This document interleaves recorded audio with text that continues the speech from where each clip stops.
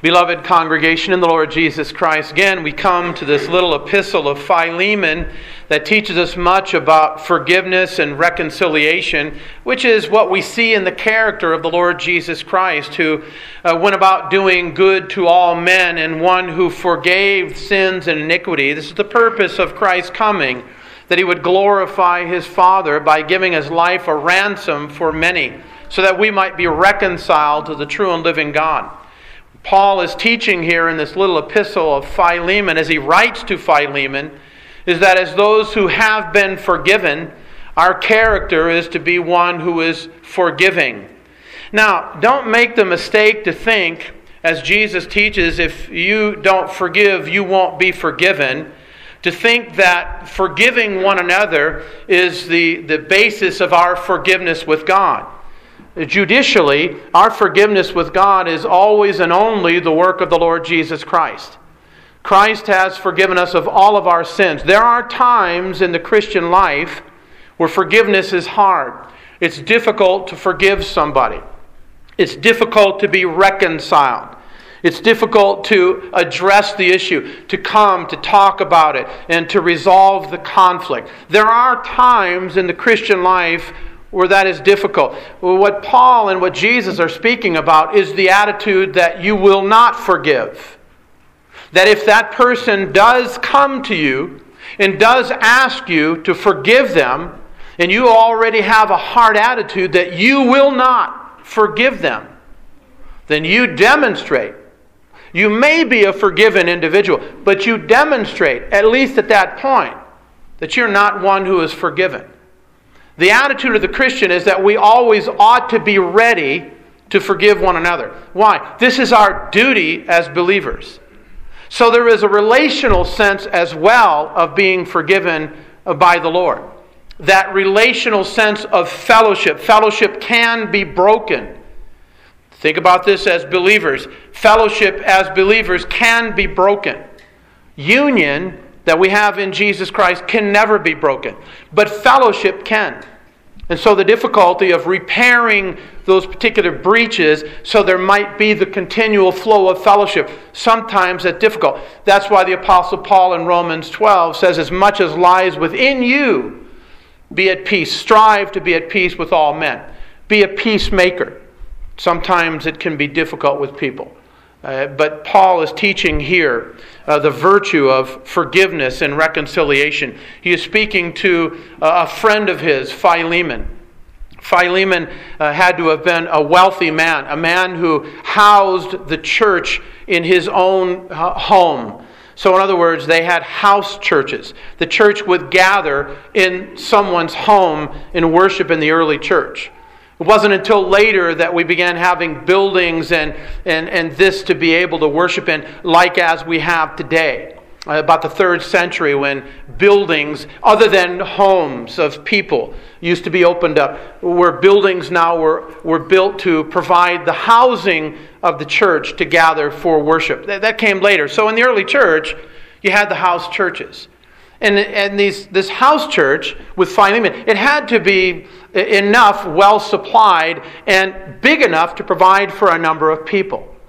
And I know my own home, and how many people could I actually fit into that home before you start looking like sardines, right? And so if you had a bigger home, you had the ability then to have more people. It wasn't a large church that we're speaking of here, but church in Colossae, but it's number of people that would gather together. So clearly, Philemon had something of a means. He also at least had one slave in Onesimus. And so he had to have some type of wealth, but he was a Christian man. He was a godly man. He was a loving man. And his character begins to come out as the Apostle Paul addresses him. He talks about a fellow friend, beloved friend, and fellow laborer, speaking about Philemon. These are effective terms, and they're affectionate terms. They're effective because they are that which ministers to us as the people of God, reminding us that we are to be beloved friends to one another and beloved laborers in the Lord Jesus Christ. We are to be laboring in the things of Christ. So I mentioned this morning, the winter months, the cold, dark days, where sometimes we might not see the sun for a few days. And then the light goes down pretty quickly and it becomes dark sooner in the winter months than in the summer months. And being able to reach out to others. Is it only me? It's not just my responsibility. It's our responsibility. Some of you think that it's just my responsibility. You're not thinking right. You're not thinking biblically. We're a body. And within the body, every part has a particular share in the ministry of the body. So you have your particular share. I have my particular share in this ministry. The ministry of Hope Reformed Church. We are in this together. And so we are to be involved in the life of the body together. You with the gifts that God has given you, and me with the gifts that God has given me. But we are all to be involved. Somebody's in the hospital. We all ought to be involved in that. Now, you might not be able to go, but can you send a phone call? Can you text? Can you send some flowers? You can do something. And this is the problem, isn't it? That many don't do anything. Many think it's the responsibility only of the pastor to do all the work and ministry of the church. And that is not what the Scriptures teach. You think about Ephesians chapter 4, and that we are one body with many members. Paul addresses that again in Romans 12 and in 1 Corinthians 12. And God has gifted the members of the body to function so that it might promote growth, edification in the life of the body, upbuilding in the life of the body. We are all to be involved. That's what Paul is addressing Philemon as a friend and a fellow laborer. Can we say that about one another? We're fellow laborers. I've been in congregations where it seems like there are always those that when you're edifying and building up, they're taking down. You're putting bricks down and you're laying them up to build up, and somebody in the night is coming and removing those bricks, causing problems in the life of the church. Schism. That's not good for the church of Jesus Christ. We're to be fellow laborers, all working together, the same motion, same direction for the glory of God. He talks about Apphia, Archippus. Clearly, Philemon's wife and his son, and he calls them fellow soldier in their church. They were beloved, they were loved by the Apostle Paul, and then he gives a benediction. Now he comes to particulars in a prayer. He mentions things about Philemon, and this demonstrates, number one, the character of the Apostle Paul. It demonstrates also the character of Philemon, and it reveals to us the character of the Lord Jesus Christ. Because this is the character of Christ. Remember that Paul and Philemon as believers, and us as well, are being conformed into the image of the Lord Jesus Christ. So these are characteristics which ought to be seen in us even more and more as we grow in grace. Notice what Paul says when he begins here. Really, he begins the body of his letter. He says, I thank my God. And just stop right there.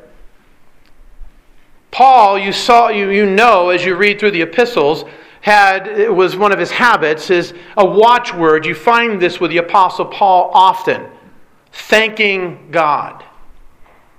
Now, let's wipe off the table of the garbage and let's recognize immediately exactly what people always say to me, I'm not as thankful as I ought. That is a given, beloved. We already know that. We already know that we are to be perfect in our thanksgiving to God. There is no practical perfection. But are you striving to do it well? Are you reminding yourself in some way about giving thanks to the Lord in the little things? You know, you don't thank the Lord for the furnace until the temperature really starts to dip, don't you? You take it for granted. You wake up in the morning and you can see your breath, and all of a sudden, whoa, what's going on here? And you can be thankful for a warm building. You came in this morning, and as you came through those double doors, you loved it when you felt the heat coming, right? You could be thankful to the Lord for that. What if you lived 200 years ago? And you find yourself warming yourself with little glovings on in front of a coal stove, trying to keep warm because they didn't have central heat. How about the ability to see, the ability to hear, the ability to even travel here in a warm car, that we're not worshiping out in the parking lot where it's cold and windy, that we're able to come into a comfortable bed. Are you thankful for that? Now, let's get into some deeper things. Are you thankful for your family? Are you thankful for your friends? Are you thankful for the body of Christ? Are you thankful for other believers? Are you thankful for the church? You see, I think many people today take the church for granted. It'll just be here next Sunday. We ought to strive always to gather together as the people of God for worship. Because the day where it's easy to get here might become very difficult. And there might be those days in the providence of God that it becomes a great hardship to be here. And then we will regret the day we squandered when we could and we didn't because whatever.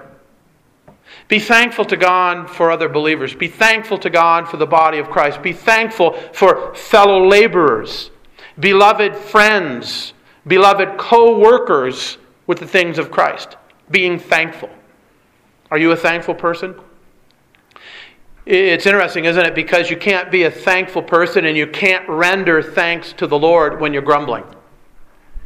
When you're slandering, you can't render thanks. When you're gossiping, you can't render thanks.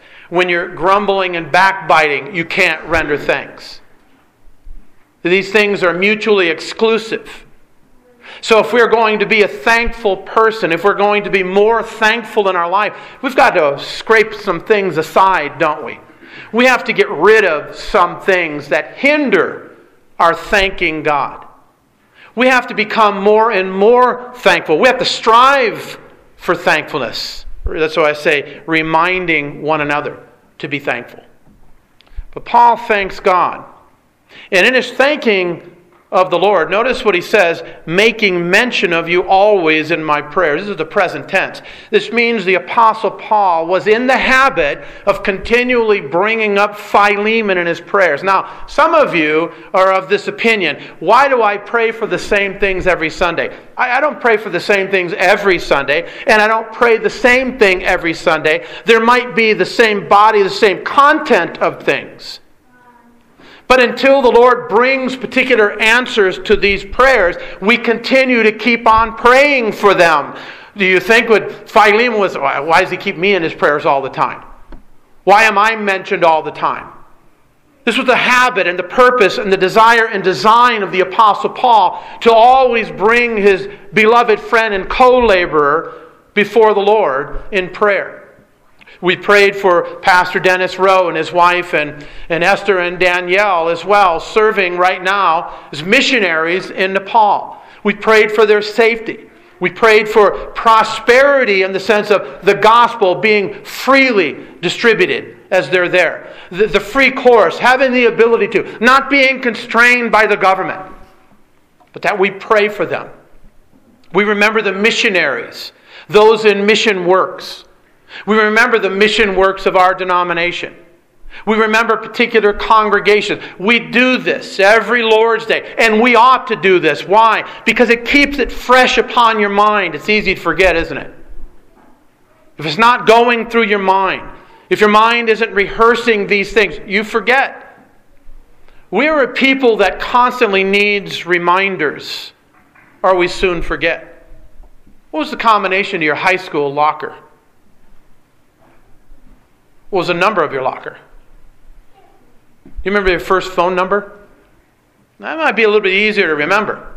But most of us forget it. Why? Lack of use. Certain things that you do. People will have you, hey, can you do this for me? I forgot how to do that. Here's a simple thing.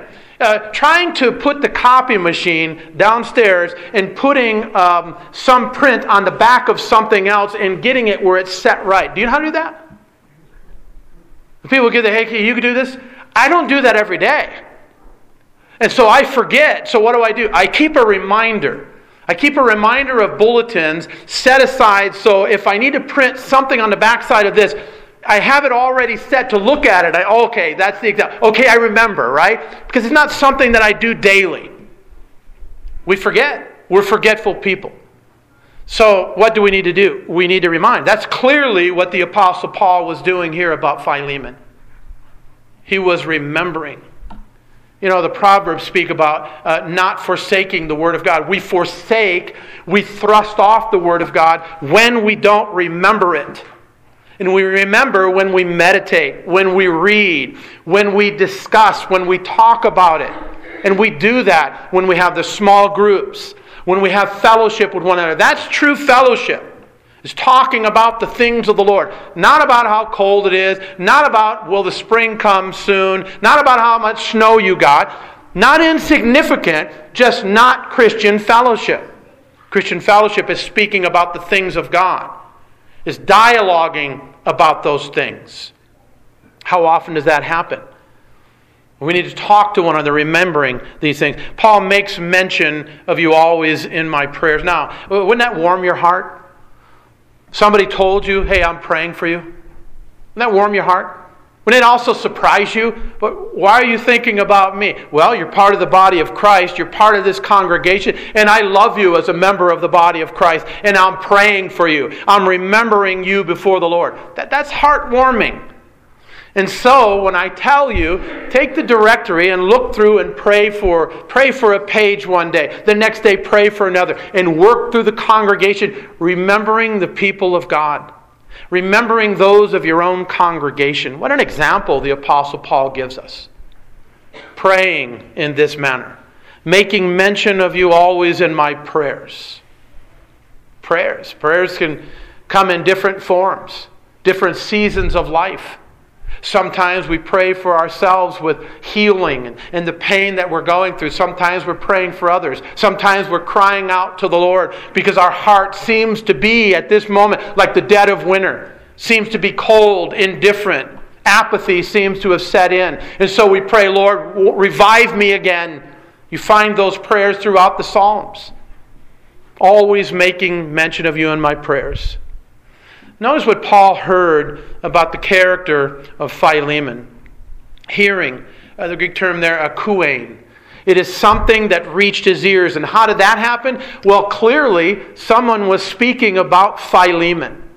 They were speaking about, specifically, notice, his love and faith. Great characteristics. Great virtues. The love of God, this is the agapao love, the agape love of God. This is the love that's shed abroad in the heart of the believer by the Holy Spirit, Romans 5. This is a love that reaches out. This is a love that gives. This is a love that is concerned about others rather than self. It is not you first, it's others first. You're thinking and providing and caring and sharing, reaching out and wanting and desiring to be involved and to care for others who have needs. So that Paul speaks about this in Ephesians 4, that we are not only to provide for our own needs, but also for others who have need. Now, that means that we must be outward looking, isn't it? We must be involved in the life of the congregation. We must have the ears and the ability to hear and the intent to hear when there is a problem, when there is a difficulty, when there is a need in the life of the congregation. So, for us as a congregation, we have really, in some sense, we've adopted the Nepal work. Dennis Rowe's missionary adventures there in Nepal. And we have been involved, monetarily in that mission. We monthly give to that mission so that they can provide missionaries to bring the gospel to Nepal. We are involved financially so that we can provide, and we have provided, an orphanage, and a kitchen, and a place for them to live and to be provided for and to have safety. We have been involved. And so when the need arises and the need comes, then I send it to the consistory, and the consistory responds by, let's give to that need. We recently gave for uniforms and backpacks to the kids in Nepal that Pastor Rowe is ministering to. We provided that. We had a need. The need came to us. We have the finances to be able to reach out. We are called to reach out and care. We can't do everybody, but we can do something. And we are doing something. We, not me, not the elders, not the deacons, we, the congregation, the giving, the providing, is caring for the needs of others. That's what love does. Love is concrete. Love is not in word or in tongue, but deed and in truth. Matter of fact, James speaks about that love. If you say you have the love of God, and your brother is in need and comes to you, and you shut up your heart from him, that's not the love of God. That's not true faith. That is not what the Scriptures teach. Paul heard about Philemon's love, his care and his giving. Clearly, he heard about him opening up his home, providing for the church to gather, a safe place to worship, caring financially. Obviously, he was well-to-do for other members of the congregation who didn't have abilities, who didn't have the finances. He provided, he helped, he shared. That's what love does. Love reaches, love cares, love gives. Love doesn't hoard. Love is involved in the lives of others. So he had this, and it was mentioned, it was clear. You know, I'm thinking about Joshua and with Rahab. Rahab had heard of the Lord. She had heard of what the Lord did to the other nations that would rise up against the Israelites. She had heard of him overthrowing. His fame and his name traveled. The proverb says that we are not to proclaim our own righteousness. Jesus says when you give, don't let your left hand know what your right hand is doing. Don't blow a trumpet in your giving. That's not how we give. We are provided for by the Lord, and we give in these ways, meeting needs, and we do it, as it were, behind the scenes, because it's us as a congregation giving. This is the love. Love for one another, love for God, love for brothers and sisters in Christ, love for neighbors, and striving to love your enemies, to doing good to those who hate you. That's biblical love. This is what the world does not have. This is exclusive. This is distinct for the believer. The believer alone has this kind of love. Let me ask you this. Is your love known to other members of congregations? Maybe within a denomination. Is your love known? It's not something that you have said. It's what others have said about maybe things that you have done. And you haven't done it so others would say it. But you know how people are. They talk. People always talk. People can't stop talking. Sometimes they ought not to talk about some things that they keep on talking about. And they should talk about others that they don't. But we're always talking. And is your love, is that heard of? Is that talked about?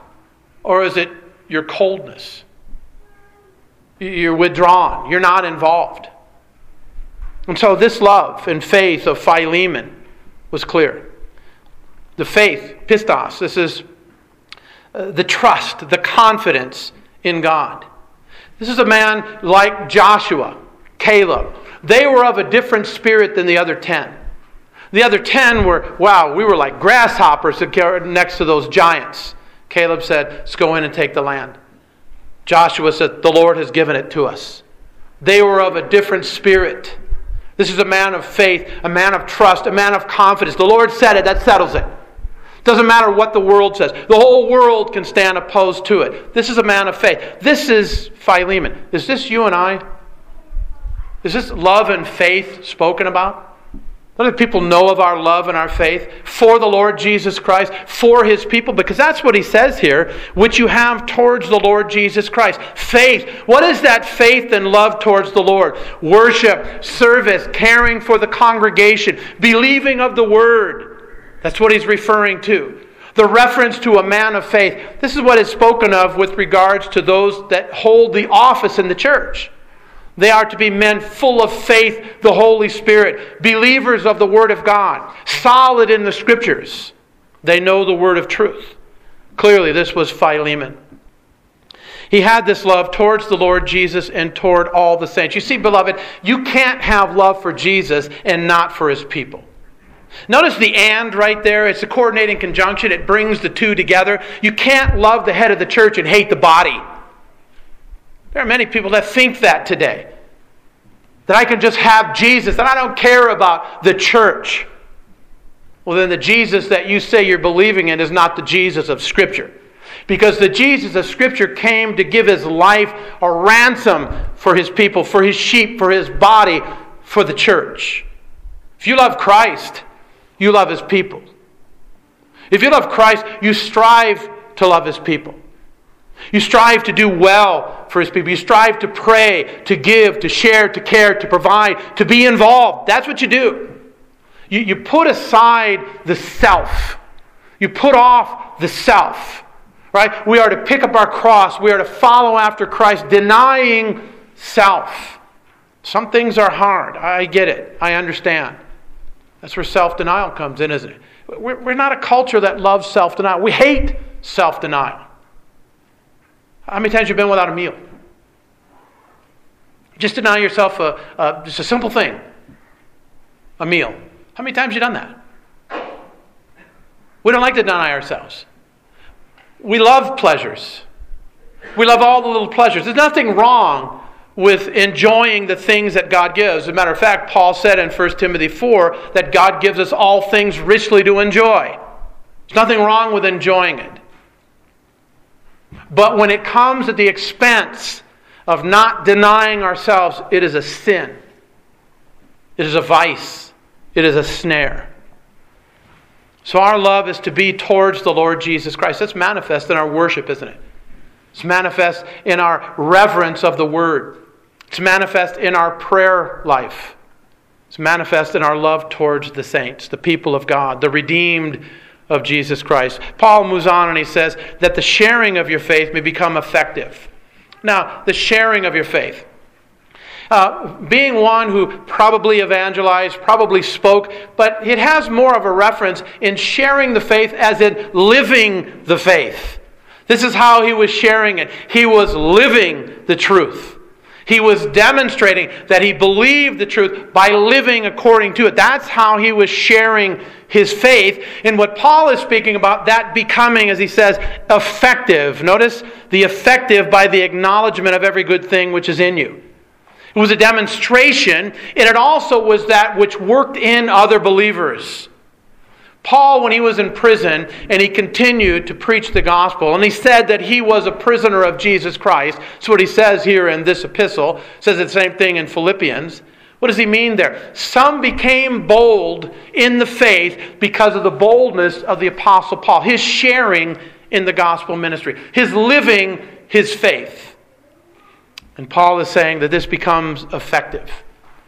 Energus, it's an energy. It stirs up. It heats up. That's what energy does. It creates heat, friction that goes on. And so stirring up the body of Christ, as the Apostle Peter says, that our love is to be bubbling over in the congregation. Is to be heated up in that way. Our love, our affection, our desire for one another is to be in that manner. To become effective by the acknowledging. The acknowledgement is the epignosis, the deep, abiding understanding of God. Philemon was showing that he had a deep understanding of the gospel, that he had a deep understanding of Christ, what Christ came to do. Notice what Paul is doing here. It's really setting him up.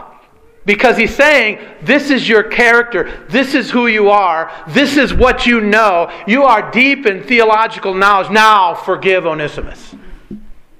You have been forgiven. And I come to you as a friend, a beloved brother, a co-laborer in Christ.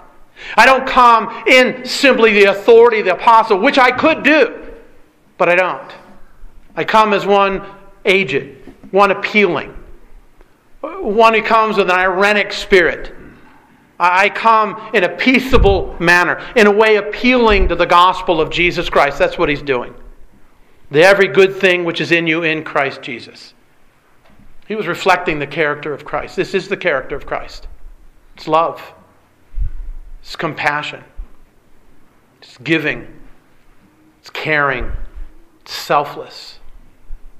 Denying self, that's seen in the person of Christ. Not my will, but thy will be done. If I must drink the dregs to the bitter end, Father, not my will, but thy will be done. We're seeing that character in Philemon. All fallible. faint at times, same with us, but it's there. It's not the character of the world. It's the character of the redeemed.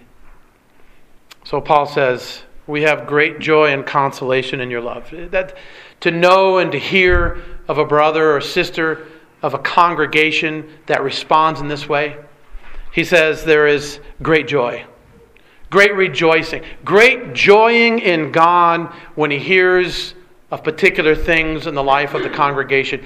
John says that he was stirred up as well when he had great rejoicing hearing that you walk in the truth.